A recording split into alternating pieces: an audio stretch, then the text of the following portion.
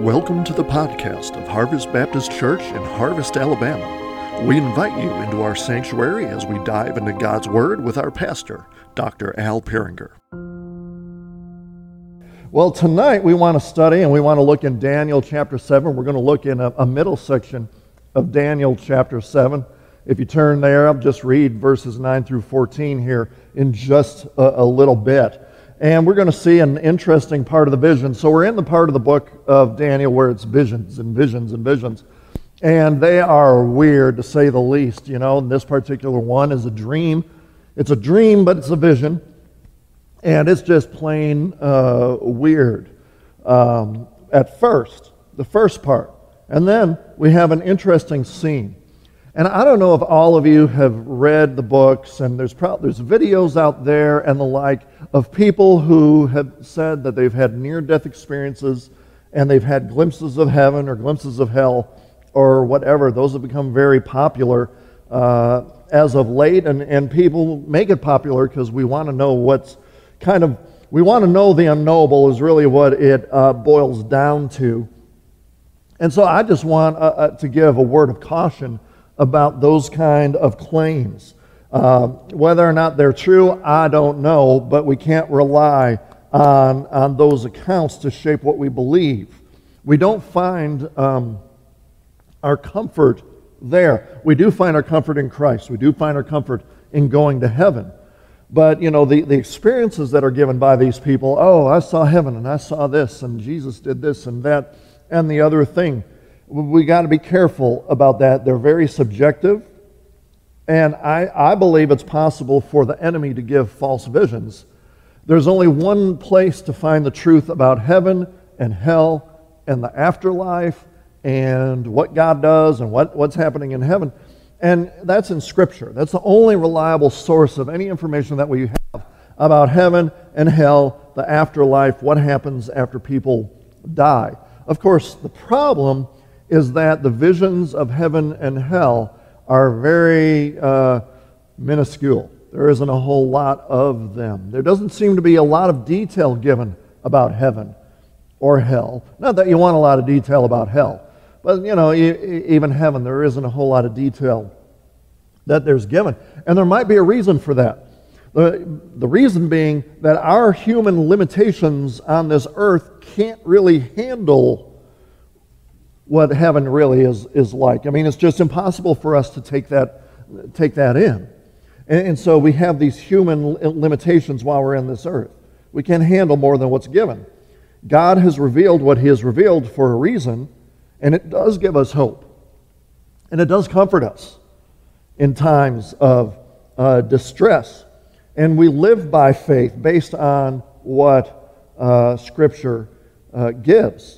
Even if God doesn't give us like all the details that we'd like. I mean, I know we'd all like more details about heaven. But, so if you're a believer in Jesus Christ, you can take comfort in the fact that there are glories in heaven. And that heaven is so wonderful, it's beyond human words. Human words are very limited. Of course, if you're not a believer in Jesus Christ, you are warned about the terrors of hell. And again, the horrors of hell are worse than what human beings can begin to imagine. And so, again, why the limited information? We can't handle that. But thankfully, every once in a while, there is a vision given to a prophet that gives us a brief glimpse into the workings of heaven. And Daniel chapter 7 has such a vision. Now, the vision began at the beginning of the chapter. It began on earth, and there was this great sea, which may have been the Mediterranean Sea, representing, what's happening around Israel. But the sea was made turbulent by the four winds, the four directed winds, north, south, east, west. And out of this turbulent sea, there came out four creatures, beasts, monsters, if you want to call them. They arise from the water, one right after another, and these beasts represent kingdoms that were present in Daniel's day and would come in the future. And it has to do with, what's going to happen with Israel mostly, but then beyond. And so there were these four beasts. The first beast looked like a lion with eagle's wings, and it represented Babylon. That was in power at the time of this vision. Then a second beast came out, and it looked like a bear, and it looked like it was eating these three ribs. And this bear represented the Medo-Persian Empire. The third beast looked like a leopard with four wings and four heads, and it represented the Greco-Macedonian Empire. And the fourth beast, it didn't look anything like any animal that's on the earth. Nothing that man has seen. It was massive. It was terrifying. It just kind of crushed and ate up everything in its path. And that represented the Roman Empire. On the head of the fourth beast were 10 horns, and a little horn came, plucked out 3 of those other horns by the roots. But these beasts represented the powers that be, or that would be, in the ancient Near East, and what specifically would affect the land of Israel. Israel would be under the dominion of all 4 of those beasts at some point. So, that is just a plain weird dream. We've all had weird dreams. That was a weird dream. It was a nightmare. But then, the scene changes. The vision changes. And Daniel is given a glimpse of what is going on in heaven during that time. God is not just kind of sitting back, passively looking at what's going on the earth. He's not just looking down and saying, oh man, that's awful what's going on down there, but and not doing anything about it. God is on his throne, and he is executing his plan that he already had in place in eternity, before the foundations of the earth were even placed. But what this vision specifically addresses is that while all these kingdoms, all these beasts, all these nations, whatever, on earth, they come and they go, God is in heaven, and he was preparing a kingdom for himself, a kingdom amongst mankind. And so here is a glimpse of some of the goings-on in heaven, how it affected Israel, how it affects us, and how it affects the future. And so I want to read verses 9 through 14 of Daniel chapter 7. And this is what Daniel wrote about his experience. As I looked, thrones were placed, and the Ancient of Days took his seat. His clothing was white as snow, and the hair of his head like pure wool. His throne was fiery flames. Its wheels were burning fire. A stream of fire issued and came out from before him. 1,000,000 served him, and 10,000 times 10,000 stood before him. The court sat in judgment, and the books were opened. I looked, then because of the sound of the great words that the horn was speaking, and as I looked, the beast was killed and its body destroyed and given over to be burned with fire. As for the rest of the beasts, their dominion was taken away, but their lives were prolonged for a season and a time. I saw in the night visions, and behold, with the clouds of heaven, there came one like a son of man. And he came to the Ancient of Days and was presented before him. And to him was given dominion and glory and a kingdom, that all peoples, nations, and languages should serve him. His dominion is an everlasting dominion, which shall not pass away, and his kingdom one that shall not be destroyed. What a vision. So let's consider some of the details of this part of the vision. And again, we remember this is a continuation of the first part of the vision. And so, it goes from the 4 beasts rising out of that turbulent sea to now in heaven. And in heaven, we see the Ancient of Days. We see the Ancient of Days sitting on a throne. And, this is God the Father. This is the heavenly King. In the ancient Near East, it was the kings, it was the royalty and their court that would make important decisions, that would make judgments. The king would sit on his throne. He would hand down a verdict. And so here is the Ancient of Days handing down a verdict. Now, you read the description of the throne. It sounds a little bit weird because it says the throne has wheels, but the kings in the ancient Near East, they had chariots that were thrones. There was a throne on a chariot, in a chariot. Anyway, it was all kind of one thing, and so that they would travel like that, and then they would sit on the throne and make judgment from that chariot throne. And court is being held. It's court time. It's time for law and order, so to speak.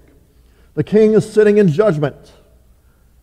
But it's not just any ordinary courtroom. It's not just any ordinary throne room. This is not some ordinary monarch.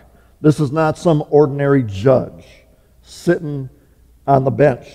This is a glimpse of God the Father sitting in the midst of the heavenly court, surrounded by his heavenly council, passing judgment. He is passing judgment. He is sitting there with his heavenly council. They are working to pass judgment because God is sovereign over everything that is going on the earth. He alone reigns. He alone passes judgment. He knows these beasts are rising up, but he also judges these beasts because of their wickedness. And so the description of what is going on in this vision is so telling of who God is and what God does. I mean, just the fact that he is called the Ancient of Days. That's just a human way of saying that God is so ancient. He has no beginning. He has no ending. He has always existed. It's hard for humanity to grasp the nature of God, and it's really hard for us to grasp this idea of God being eternal, because we are anything but eternal. How's God timeless? How is it that he always existed? How is it that he has no beginning and he has no ending? Because he's God. And that's all we know. And so human words just fail. Just like they fail to describe heaven, just like they fail to describe hell, they failed on how to describe God, the Father, because he is a being who has existed before there was even something called time. And so he is called the Ancient of Days. God is described in Job 36:26 this way: "Behold, God is great, and we know him not. The numbers of his years is unsearchable." I mean, how do you describe someone whose years are unsearchable? Because he technically doesn't have years. He's the Ancient of Days. The way that God depicts himself in this vision, in Daniel, interestingly enough, is the same way that Jesus is described in Revelation chapter 1, verse 14. There, John says of Jesus, the hairs of his head were white, like white wool, like snow. His eyes were like a flame of fire. And so there is no denying the deity of Christ, since the description of him was borrowed from Daniel, as much of Revelation was. And so the Ancient of Days, he has garments that are white as snow, depicting his purity, his holiness, his grandeur. He has hair that is pure wool, that depicts his old age, I suppose, but the wisdom of many days. It's talking about God's eternal wisdom, the wisdom of the one true God. The chariot throne that he sat upon was a fiery flame. Fire is often associated with the presence of God. Like when God appeared to Moses in the burning bush. I mean, he appeared like a fire that wasn't consuming the bush. But fire is also a symbol of judgment and wrath. And so here is the perfect judge sitting in court. He's going to hand down the perfect verdict upon the affairs of man, specifically the governments of mankind as it's depicted by those beasts. And so the eternal king who judges all the earth, it's also shown that he is served by an innumerable number of angels, heavenly beings. It's interesting that in the Hebrew language, 10,000 was the largest number that they had a word for. And so to say that there were these beings, these angels that were serving God, there was 10,000 times 10,000, it's not a literal thing where you do the math. and say, oh, 10,000 times 10,000, I can't do math quickly. So whatever 10,000 times 10,000 is, 10 million, 100 million, I don't know, millions. No, that's not the point. I mean, that number isn't the point. It's saying there's just this innumerable number of heavenly beings that are there to do his bidding. And it's interesting to specifically carry out his judgment. These beings are part of helping God, or serving God, I guess would be the better word, in carrying out the sentences upon the wicked nations and the wicked people of those wicked nations. We see this depicted throughout Scripture where God uses his angels to carry out his judgments. For example, in Genesis 19:13, it was angels, it was these heavenly beings that were in the guise of humanity that said to Lot and his family, hey, we are about to destroy this place because the outcry against its people has become great before the Lord, and the Lord has sent us to destroy it. It was the angels that did the destroying. In Isaiah 27:36, the angel of the Lord went out and struck down 185,000 in the camp of the Assyrians. And in 1 Chronicles 21:15, God sent the angel to Jerusalem to destroy it. Matthew 16:27, the Son of Man is going to come with his angels in the glory of his Father, and they're going to repay to each person according to what he has done. Jude verses 14 and 15. It was also about these that Enoch, the seventh from Adam, prophesied, saying, behold, the Lord comes with 10,000s of his holy ones. 10,000s. And again, that just means a myriad of these heavenly beings to execute judgment on all and to convict all the ungodly of all their deeds of ungodliness that they have committed in such an ungodly way. And so God has this innumerable number of angels, heavenly servants, that are ready to do his bidding at his word. They're waiting for God to call out judgment. Whatever the eternal judge decides to do upon mankind. It says that in front of the judge, the books were opened. Of course, we know about the book of life, that for those who have believed in Jesus Christ, they have a place in heaven. They have a citizenship in heaven. Those whose names are not in the book of life, you're not going to spend eternity with heaven. Those in the book, you will. Those not, you won't. But there's another book. And I'll call it the book of deeds, because the final judgment, and really, the judgment, any judgment, comes from this book, because everyone's words and attitudes and actions on earth are going to be judged. And for believers, it'll be for reward. For unbelievers, it'll be for punishment, but you're going to be judged. In Daniel, this book we could say is the deeds of the nations, the deeds of the beasts. And these beasts, these nations, they are found wanting, and they're going to be destroyed.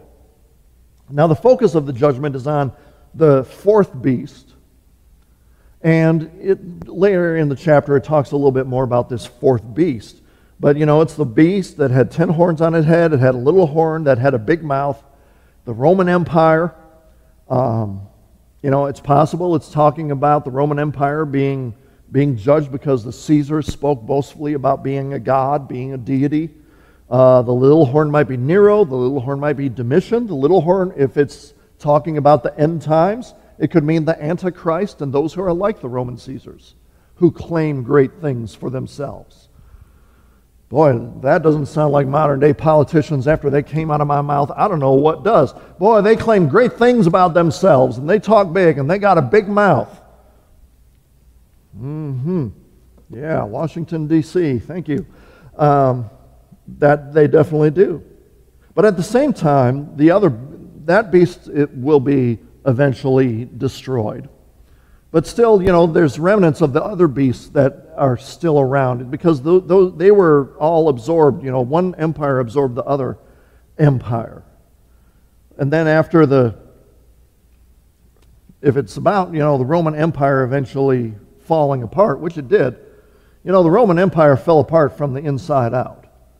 It's not like it wasn't just that, the Vandals and whoever, they came in and destroyed the Roman Empire. The Roman Empire was decaying inside out. Again, sounds familiar. But is going to be destroyed, and then the people were just dispersed and from all these different empires. But the point that is being made is that human governments are short-lived, and because of the injustice and wickedness by which they are ruled, they come under the judgment of the Ancient of Days. But whereas human governments are temporary, there is going to be a ruler who would be given a kingdom by the Father, and this kingdom will last forever. Because now, in this same heavenly throne room scene, one enters the room who is described as being like a son of man. That means that he's human. But at the same time, he's not merely human, because it describes him as coming in the clouds of heaven. And so that doesn't sound like a whole lot, because, when we picture heaven, we picture just a bunch of clouds. For some reason, we think heaven is like clouds everywhere. You're going to sit on a cloud and play a harp and blah. No, that's not heaven. Heaven isn't just a bunch of clouds. They're in the ancient Near East, the depiction of riding on the clouds was the way that God's Word depicted. The religions of the day said that their gods rode the storm clouds, they came in clouds and things like that. In fact, the Canaanite god Baal was often described as coming in the clouds. So to offset that, to kind of steal the imagery, when you read in Isaiah, when you read in the book of Psalms, and it talks about God the Father coming in the clouds, it's stealing that imagery. That's God's way of saying, yeah, Baal, he's not a real God. He has no power. God the Father, God is God. There is none like him. So he would use that epitaph for himself.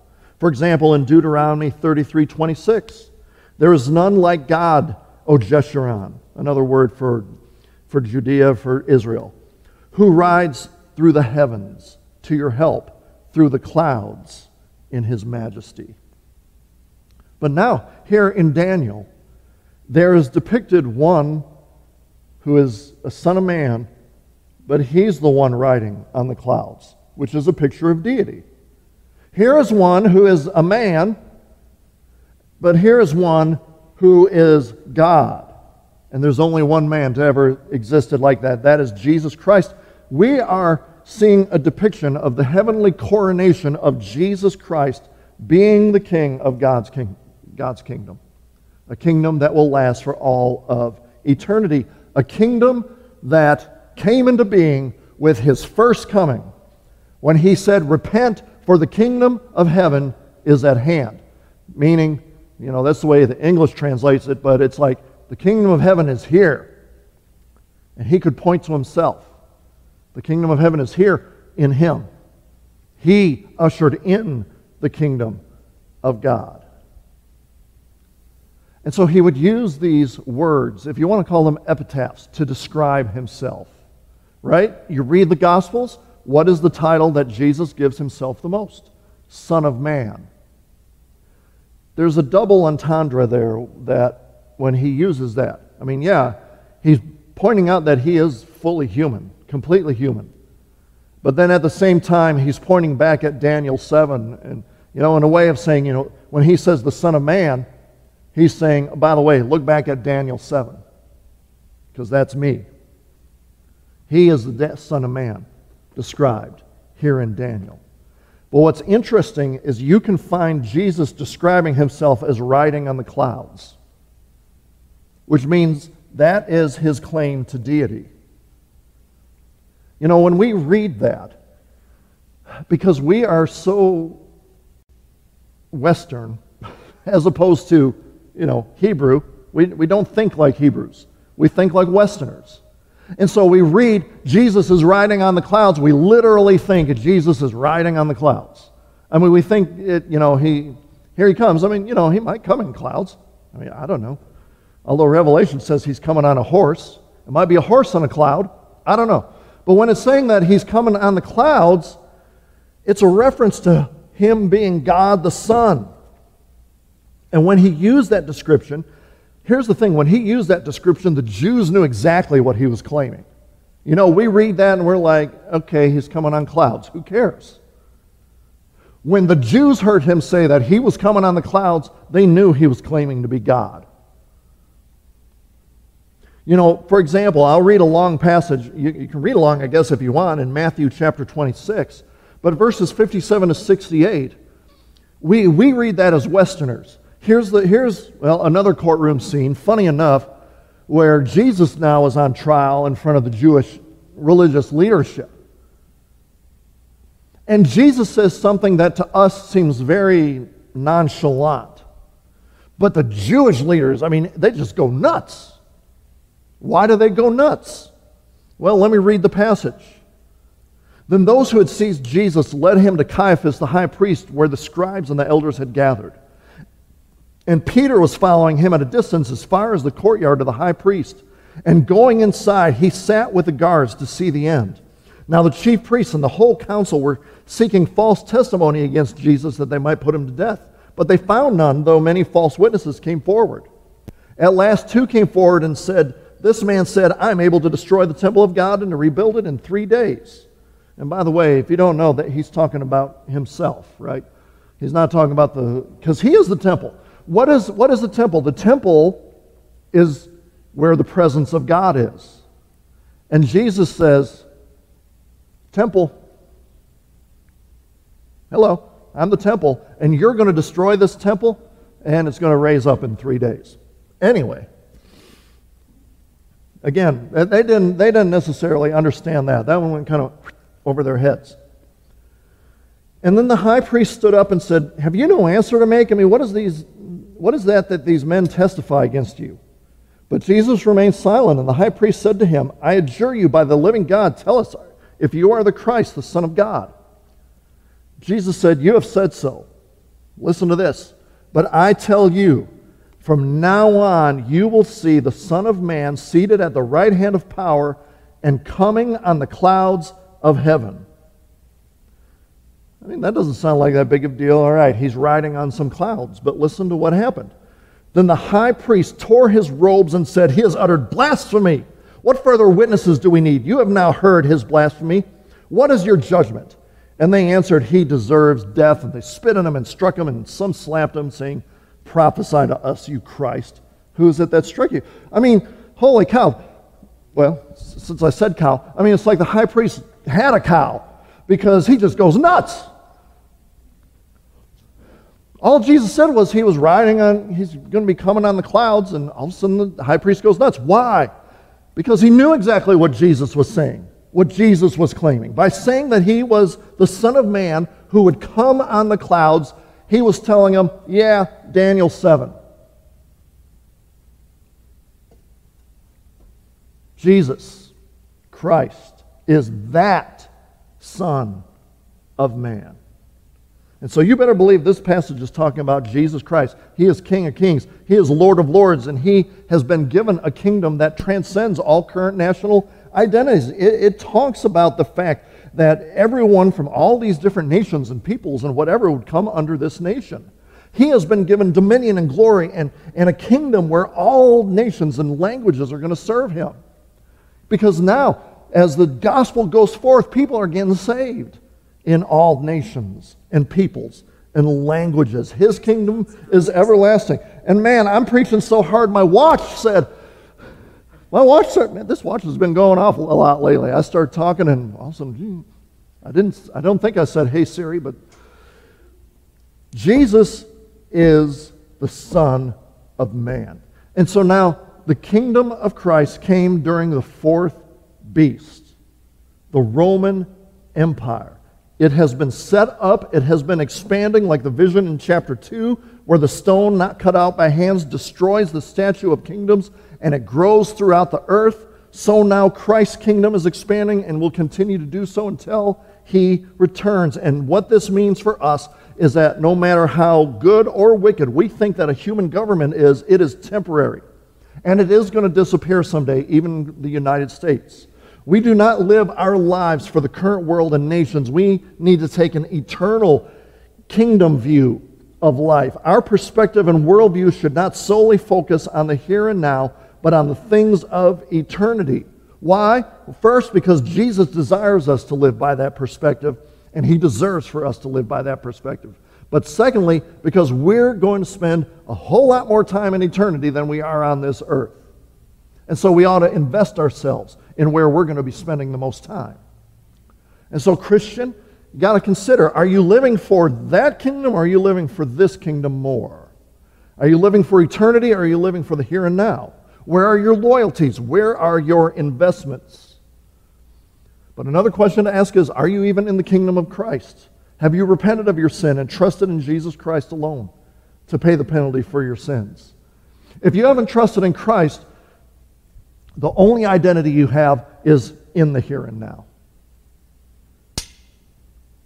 And the kingdom you're actually under, even though you might be in the United States, or if for some reason someone's listening in another country, you're in that kingdom, you're under actually the kingdom of Satan. You're in the kingdom of darkness. Yeah, there's 200 and some odd nations in this world, but really there's only two kingdoms. You're either in the kingdom of light of Jesus Christ, or you're in the kingdom of darkness of Satan. You're under the rule of one or the other. You're either under the rule of King Jesus, or you're under the rule of, I'm not going to call him that, but little Satan. So which kingdom are you in? You don't want to be under Satan's kingdom. Come to the light. Come to Jesus Christ and believe upon him and be part of his kingdom that it says will never fade away, will never be destroyed. His kingdom is everlasting. All other kingdoms will fall. Thanks for listening to the podcast of Harvest Baptist Church. For more information, visit us online at harvest-baptist.org or find us on Facebook, Instagram, or Twitter. You can also find info on our children's ministry on Facebook at Harvest Baptist Children's Ministry or on Instagram at kidsquest_HBC. Our student ministries on Facebook at HBC Vertical Student Ministry and on Instagram at VSM_HBC. We welcome you to join us on Sunday mornings at 10 a.m. We are located at 8999 Waltrana Highway in Harvest, Alabama. Thanks for listening, and God bless.